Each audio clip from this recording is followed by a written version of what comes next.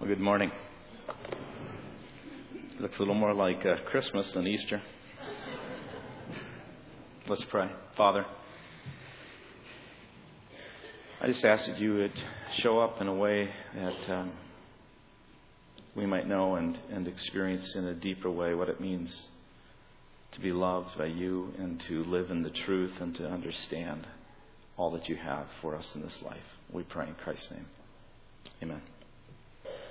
I don't know if you consider what I call turning points.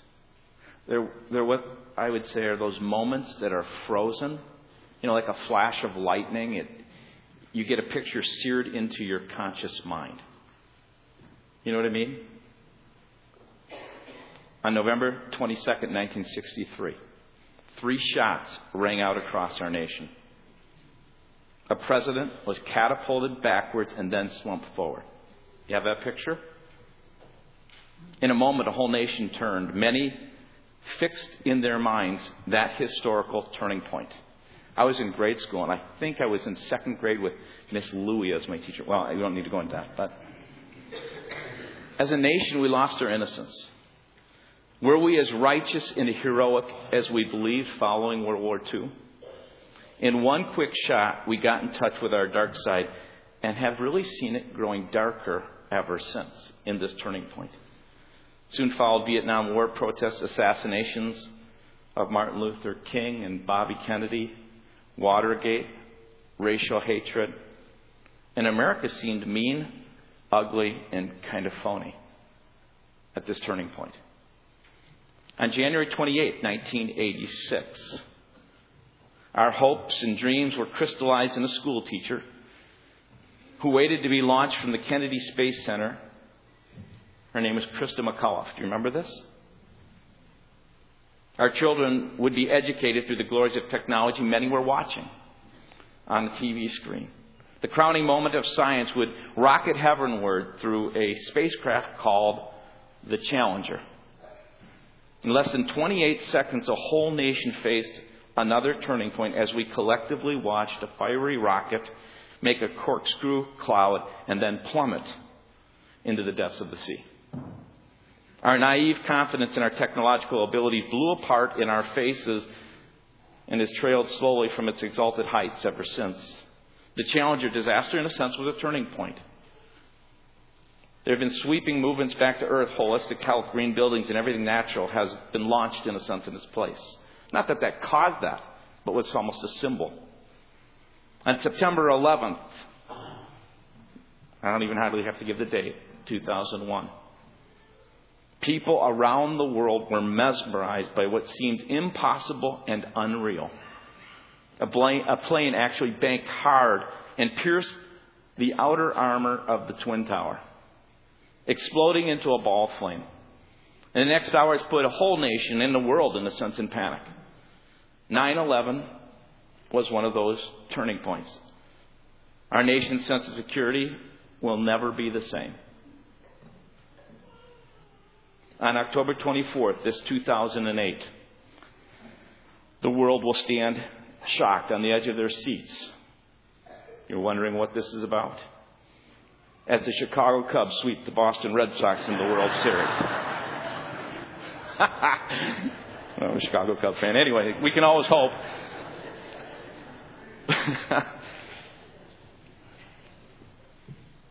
You know, turning points are collectively for a nation of people, sometimes for a business, sometimes for a church, sometimes for a family due to an illness or a heart attack or a stroke or some kind of crisis that has entered into your life.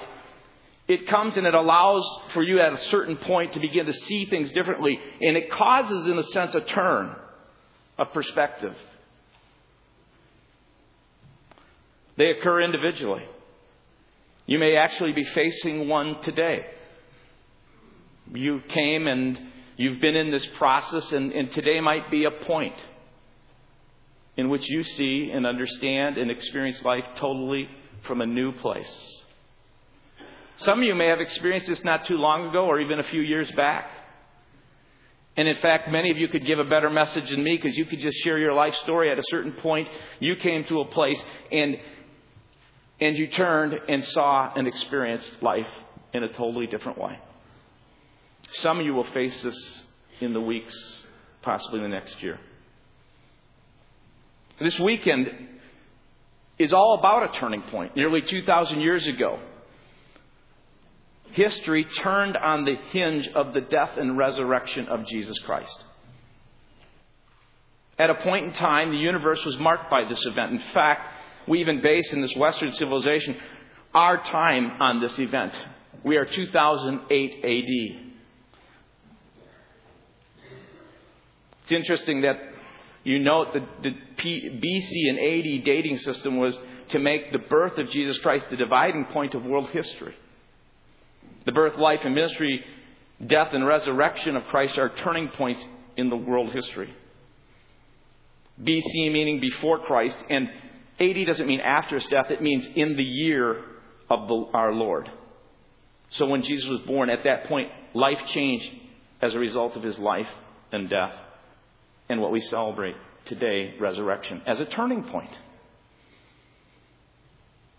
The resurrection, as I was praying and thinking about it and allowing it to sift into my heart and to understand and to experience again its impact, is the single greatest truth, fact,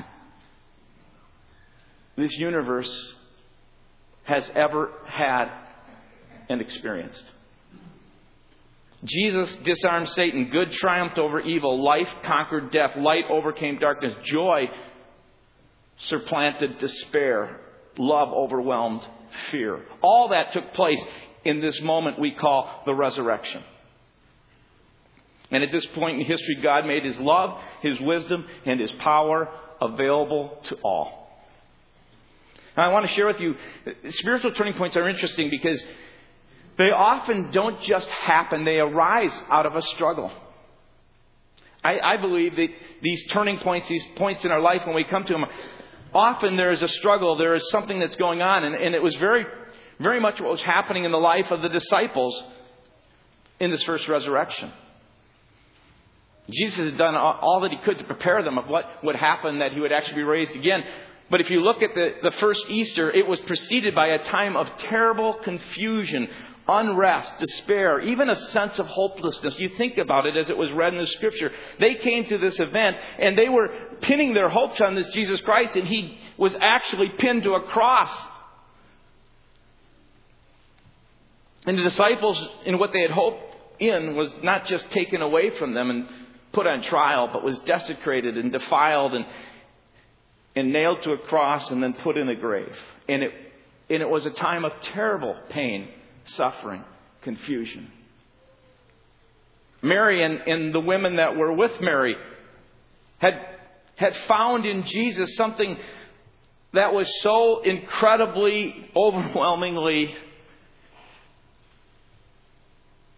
full with regard to what their hearts longed for.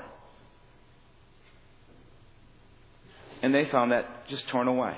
Spiritual turning points. These times when you come into this place where you are approaching a turn that will forever bring change in your life, often come out of that kind of confusion. Doubt, pain, fear, a sense of brokenness. Had occasion twice this week where people have called, one with a friend of ours whose mother had an aneurysm, and out of this place of incredible pain and confusion, I believe there's some kind of point of turn that's occurring. Another person who called with their son going through a difficult situation, and I believe again, these times, and painful and difficult as they are, it is so important to realize that although God is not the author of them, God is present and available and desires to be with you in and through it. And as frightening as it seems, as filled with confusion and fear as it is, God's there. God allows the process, because often God allows the process of our coming into places where our world is in a sense shaken in order to put us into a different place, to move us to a new track with Him. God will use even the worst, our tragedies, even our own failures, and will turn them in our favor. Often in those kind of times, He breaks down our pride, our simple dependence, in order that He can resurrect a sense of life and hope in us. In fact, one of my favorite passages of Scripture is when Jesus turns to a whole bunch of people who are sick and ill and in crisis, and their lives were beyond their ability to control. And He makes this little statement. He says, "Blessed are the poor in spirit, for theirs is the kingdom of God." That just doesn't make a lot of sense when you're standing there in the midst of pain and confusion and doubt and all these things are taking place. It doesn't make a lot of sense to say to a bunch of disciples who had pinned their hopes on Jesus and then had seen Him pinned to a cross, and they're confused and they're like Thomas doubting, and they're going through this experience, and He makes a statement. He gives this truth. He says, happy you should be right now. Blessed, in a sense, you should be right now when you are poor. Because He says, for those who are in this place, theirs is the kingdom of God. It is possible that the kingdom of God, the rule of God, the breaking in of the life and power and this resurrection truth of God can occur in these situations when you have to let go and you are in this place where you don't have the answers, and you begin to look up and you begin to say, God, I need you. And He says, blessed are you when you come to these places, because if your heart is humble and your heart is open and you are in this place where you're, broken before God, He says, then God, His kingdom can show up and make itself known. And my firm belief is there are many who are before a turning point today. The fear, emotional pain, a sense of hopelessness could be brought on by a moral failure. It could have been a poor financial decision, or just the financial time that we're in right now. It could be some kind of relational rupture and the thing that's going on with your spouse, or it could be that something's going on with your kids and it's bringing you a sense of shame, a sense of I can't control this, I don't have my act together. And all those are what I call potential turning points. Those kind of times when you come through this confusion and you let go and you open your heart and you say, God, I need your help. And Jesus goes, blessed. You and you and you and you and you and you and you who are in that place, God says, blessed. You're at a point.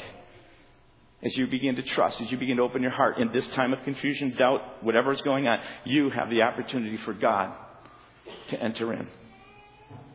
And what I find about spiritual turning points is not only they birth often out of struggle, they are hinged on a revelation.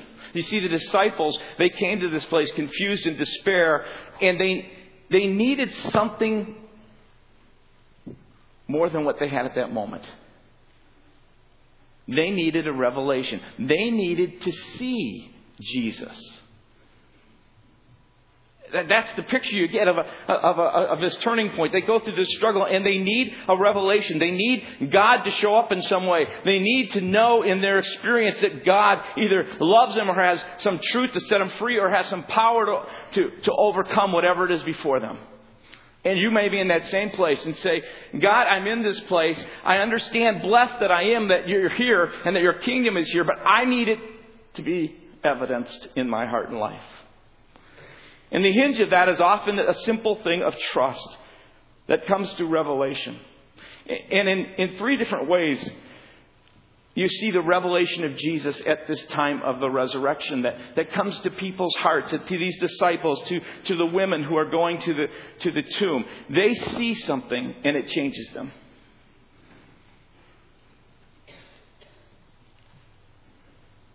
This morning, because of the resurrection, you could be standing before what I call a revelation of the transforming power of Jesus in your life. Today, because of the resurrection, that which took place 2,000 years ago, you could, through your simple, open-handed trust in looking to God, see something and experience something which I would call is this overwhelming power of God in your life and experience. The women, they ran to the tomb, and I love how it is stated in Scripture. Mark chapter 16, verse 3. They're wandering on their way to the tomb. Who's going to roll away the stone? to the entrance of this place? Right? It's a great question. They had brought all kinds of preparations for the burial. They thought he was still in the grave. They were going to help him in the sense of making sure he had an adequate burial. He wasn't really prepared. It happened so quickly. They all scattered and ran. They had to wait till the Sabbath is over. The Sabbath is over. The very first moment that they can do so, at the crack of dawn when the new day begins, they wanted to run there and they wanted to prepare him with all the burial stuff, but they forgot one preparation, and that was how are they going to get in the tomb? On their way, they're going, oh, we forgot. And when you're at a turning point, you're ready to follow. You can sometimes say, but God, how am I going to get past this? What about this obstacle? And the resurrection is the promise and the truth. And I love it in the story of these women, of God who comes and He removes obstacles. He's the kind of God who has the power to take those things out of the way. He's the kind of God that if it is an obstacle that is something that He needs you to go through, He gives you the power to go through it. He doesn't promise to always remove everything. He promises to get you through them. And in some occasions, God is so incredibly good that He does actually remove the obstacle because He's so powerful. And you're at a turning point. You've gone through confusion. You're at this place. And you are looking for, and you need to see the revelation of God through the resurrection of His power in your life. And I love this. God is so good. He is so loving. He is so much in the plans of anyone who want to follow Him that He goes ahead with the power to take care of the things that we most worry about. There is nothing, you got to hear this, there is nothing that stands in your way if you are willing to walk in God's way. I would etch that in your head. There is nothing that stands in your way if you're willing to walk in God's way. You look at the next sentence in chapter 16, verse 4. It says, but when the women looked up, they had just asked a question. They had just wondered. They're following hard to serve the Lord, to do what they believe is right in their hearts to do. And as they are moving towards it, in the midst of their confusion and their sorrow and their pain, as they move towards it, they look up at that moment, and it says they saw that the stone, which was very large, had been rolled away. Isn't that just like God? Who's going to take care of the stone? God kind of goes, maybe I will. Matthew records it. He's a great color commentator. Any of you watching March Madness, he's the color commentator to Mark here. Okay? Matthew writes, after the Sabbath, at the dawn of the first day of the week, Mary Magdalene and the other Mary went to look at the tomb. And there was a violent earthquake, for an angel of the Lord came down from heaven. And he went to the tomb and rolled back the stone, and he sat on it.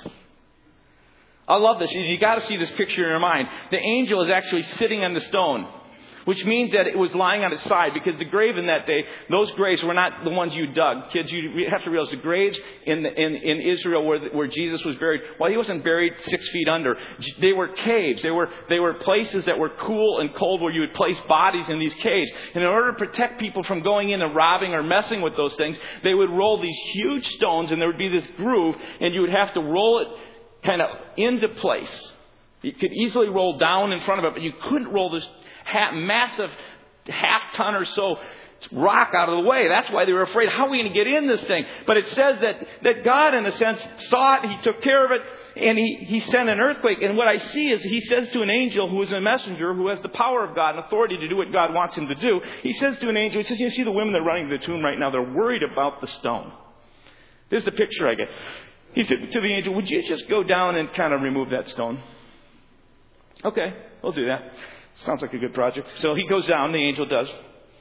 There before the stone are some Roman Marines. These are heavily well-trained, tough guards. They're not letting anyone in. They see the angel and they run out of fright. Never seen anything so bright in their life. Never seen anyone so full of the glory and power of God. This angel comes, they take off. And then you get this picture of the angel going, oh, how do I want to get rid of this stone? And he goes, earthquake. Stone hops out of it like a tiddlywink on its side. So the stone is now lying like this, and he's sitting on it. That's what God did. That's what God has available for you in your life. That's the power of God. You may be at a turning point, and the hinge turns on your simply believing this truth, that God has all the power that's necessary for you. There is nothing that stands in your way if you are willing to walk in God's way. He will either remove it or get you through it. This is truth. And you, in the place of confusion and wonder, might be wondering and saying, but how? It's simply as you walk and follow the Lord, He has the power to bring you to the place of becoming fully, because this is what He desires more than anything, that you become like Jesus, the character of Jesus, so that you trust like Jesus, that you know the love of God like Jesus, that you begin to live a holy life like Jesus. And He has the ability to do it. And He's here for you today. And all He says is trust. That's the hinge that allows for the revelation to occur. You put no agenda on how He will use His power. You place no boundaries upon its expression. You don't determine where or how or when or who it should be used upon. You just open your heart and trust God, His plan, His purposes, and allow Him to carry you in His strong arms and rest in that. Rest secure in His grasp. It may be that you are standing before a turning point that is not just even about power, but it's really about what I call the freeing truth that comes through the resurrection. It's the freeing truth of Jesus. In fact, one of the things that I learned a number of years ago, which I really believe is true, often we pray for more power. And God is up there going, I just would like you to have more truth, because power often comes right through truth. When you believe right, the power, as you encourage, step out in faith, comes often through truth. And so, here you see again the disciples and the women. They're running to the tomb. They see the tomb. They see the angel. They're alarmed. They're tougher in some ways than those Marine guards, because they don't run away. The angel says, don't be alarmed. You're looking for Jesus of Nazareth, who was crucified. He has risen. He's not here. In fact, he gets up. I can see him getting up and saying, let's come on in here and take a look. That's actually what the scripture says. He is risen. He is not here. See the place where they laid him.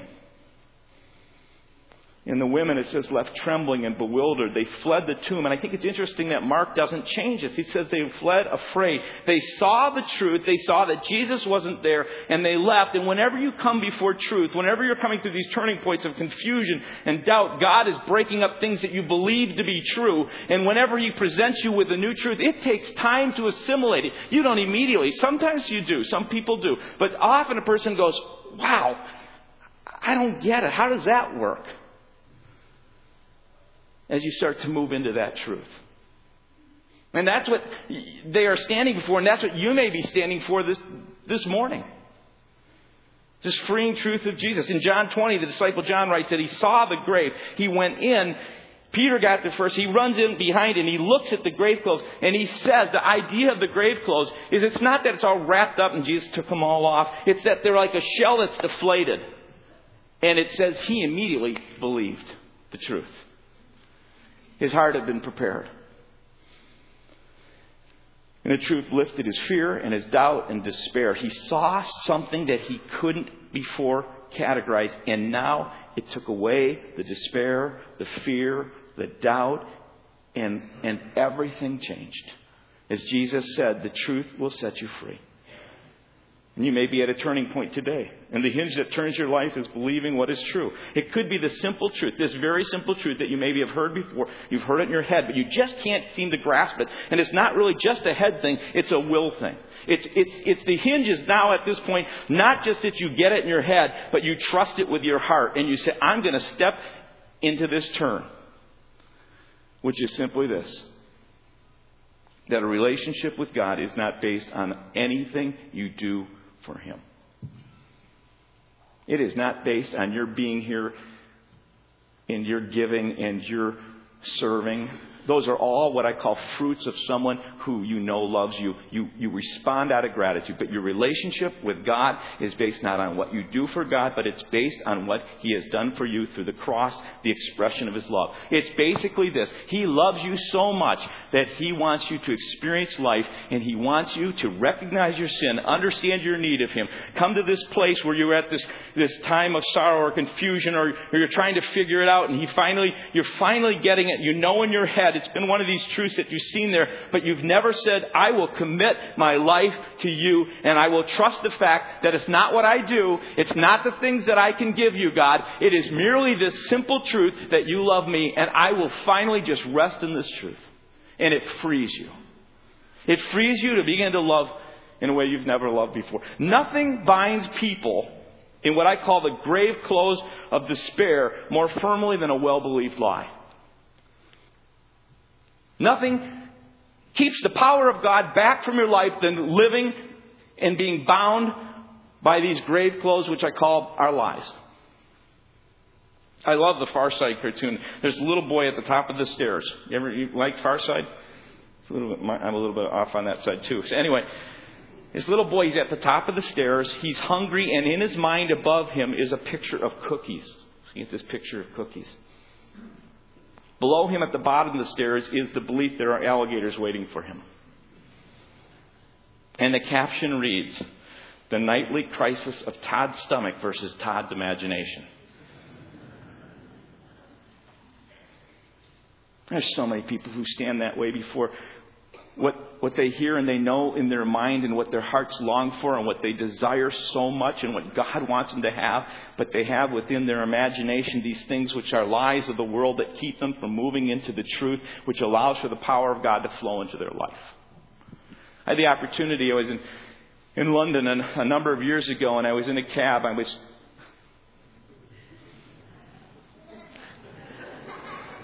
was in a cab. I'm moving around too much here, I think, or something.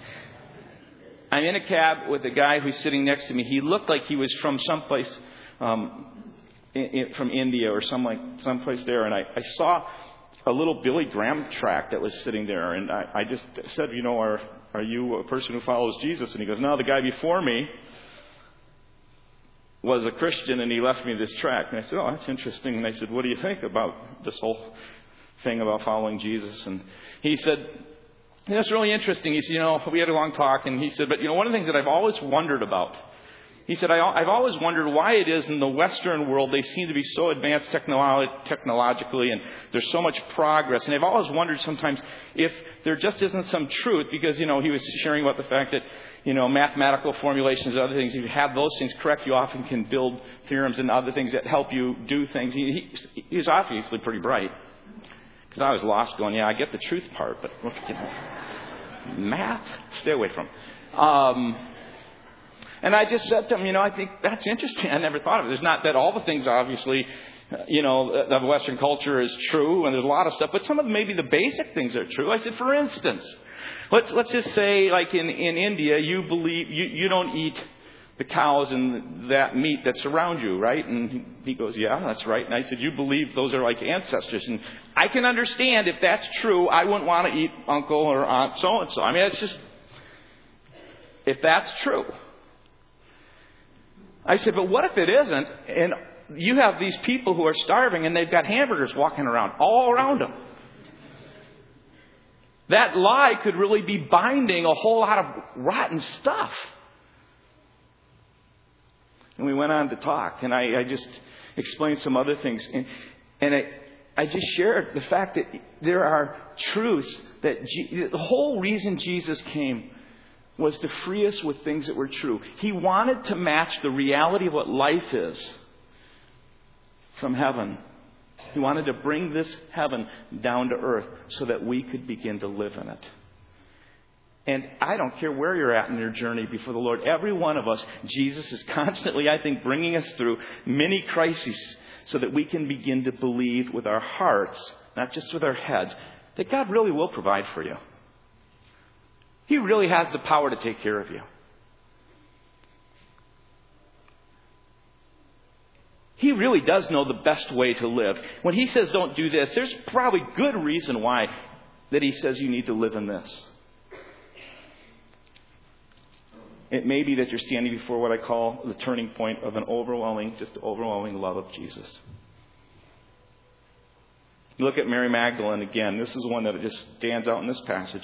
Jesus appears to her. She's alone in chapter 16, verse 9. It says that Jesus appeared to her first. Jesus appeared first to Mary Magdalene, out of whom he had driven 7 demons. Because she needed to know. She had felt abandoned before. She had known the incredible despair of being alone and being abused. God our Father knew, Jesus himself knew well, that he needed to come to her. And Jesus does. And he says, Mary, I love you. And when he says that, she realizes, it says she's in the garden, she realizes who he is. And he says to her, I'll never leave you. I need to go for a moment, but you're with me forever. And Mary felt the overwhelming love of Jesus. Peter had blown it big. He had failed Jesus to such a degree that he felt disqualified. He's ready to go back to fishing because he didn't believe he could do this disciple stuff. This following of Jesus stuff was just way too hard. He was just too much of a failure. He couldn't get in his mind that it wasn't what he was doing for God that really made the difference. He was a person who actually had followed Jesus and had done things with Jesus, but he still couldn't get the simple truth about the fact that it is how much Jesus loves him and not how much he does for Jesus. So that Jesus finds him at one point, gets him aside, and 3 times says to him, because Peter denied him 3 times, he says 3 times to him, Peter, do you love me? He affirms again his love, and he says, I want you to go out and continue to follow me. And you may be at a turning point in your life where you're kind of saying, I just can't do this thing. I can't live this life. And Jesus is before you and saying again today, and maybe you will believe it with your heart and not just your head, that he really, really loves you. I tell you, one of the turning points in my life was a time when I was wrestling with this. And I'd grown up in the church, I'd heard all about how much God loves me, but it was a time in my life when I actually looked in the mirror at myself. And I just said what I knew to be true in my head. God's crazy about you, Kevin. He's just so crazy about you. I had little kids at the time who I was crazy about, and I couldn't imagine in any way them not knowing how much I loved them. I never wanted them to think, because they did a neat little drawing that I pinned up on the refrigerator, that because of that, what they did, they would be loved. I never wanted them to have a sense of their identity being in the things that I do. That's where my worth comes from. I've always wanted them to know that they're loved, not just because they do good. I want them to know they're loved because of who they are and because I just love them. And do you think God has it any different for you? I honestly, folks, I truly believe that people's lives turn when they come to this deep understanding and they know deep within their being they are loved by God. And when they know this love, they actually experience, not just in their head, but fully in their heart, how much He loves them. Then out of that grace of His gift of love comes a sense of obedience and desire to follow and to walk with Him. I know this for a fact. I remember sitting with a person in a small group, and this person was so bound by shame. This person had done something in his life that he didn't want anyone to know. And we sat around as a group of couples together. And as we built a relationship where it felt safe and we felt loved, finally, this person took the risk, had the guts to say out loud what he had done. And he didn't get rejection. He didn't have people go, oh! He had people come around them. And he felt through these people the love of Jesus. And from that moment, things started to change. There was a desire in his heart to begin to do things for God that he never had before. I tell you, the resurrection is a turning point. I read one of the saddest things a while ago in Newsweek magazine. The article was a cover story about the refurbishing of the Sistine Chapel. I spoke with my daughter on the phone. She's living a block and a half from the Sistine Chapel from the Vatican these days. Talked to her on the phone a couple of days ago. I said, Kenzie, you got to go in, look at the Sistine Chapel. Let me know, are they still doing work on it? Because they had found out that the work, that it was all muted and kind of dull tones and colors. For years, they thought that's the way Michelangelo painted it, but they began to take off some of the layers of dirt, and they began to realize that underneath it were these bright colors, beautiful, vibrant colors. She called me the other day and said, Dad, I went in there and all the work's done, and it's so beautiful. Which I get to come and see in May. I can't wait to see her and visit her. The article cover story was talking about the refurbishing. Years of dirt and grime had been removed, revealing the vibrant colors of the genius of Michelangelo. This man marked history with a brush. But listen to the closing lines of the article. Here's the closing lines of the article. Michelangelo lived for 20 years after completing the Last Judgment in the Sistine Chapel. Died in 1564 at 89 years of age. And this is his last confession, folks. This incredibly gifted person who did these works of art for all humanity and for God. In his last confession, he lamented, I regret that I have not done enough for the salvation of my soul. And the article says those who see the restored Last Judgment would have good reason just as once to dispute the master. And I just go, what a pity. What a pity. What a pity for anybody here to think that it's because of some coloring you did that God pins up on his refrigerator that you're somehow accepted because of that and more loved. One of the best colorings ever done, pinned on a wall in this world by a man of the name of Michelangelo, died not knowing the truth and not knowing the love of God, which would have freed him with God's power to move through him in ways that he would have never experienced. Because he believed that it was his coloring and the things he did that caused God to love him.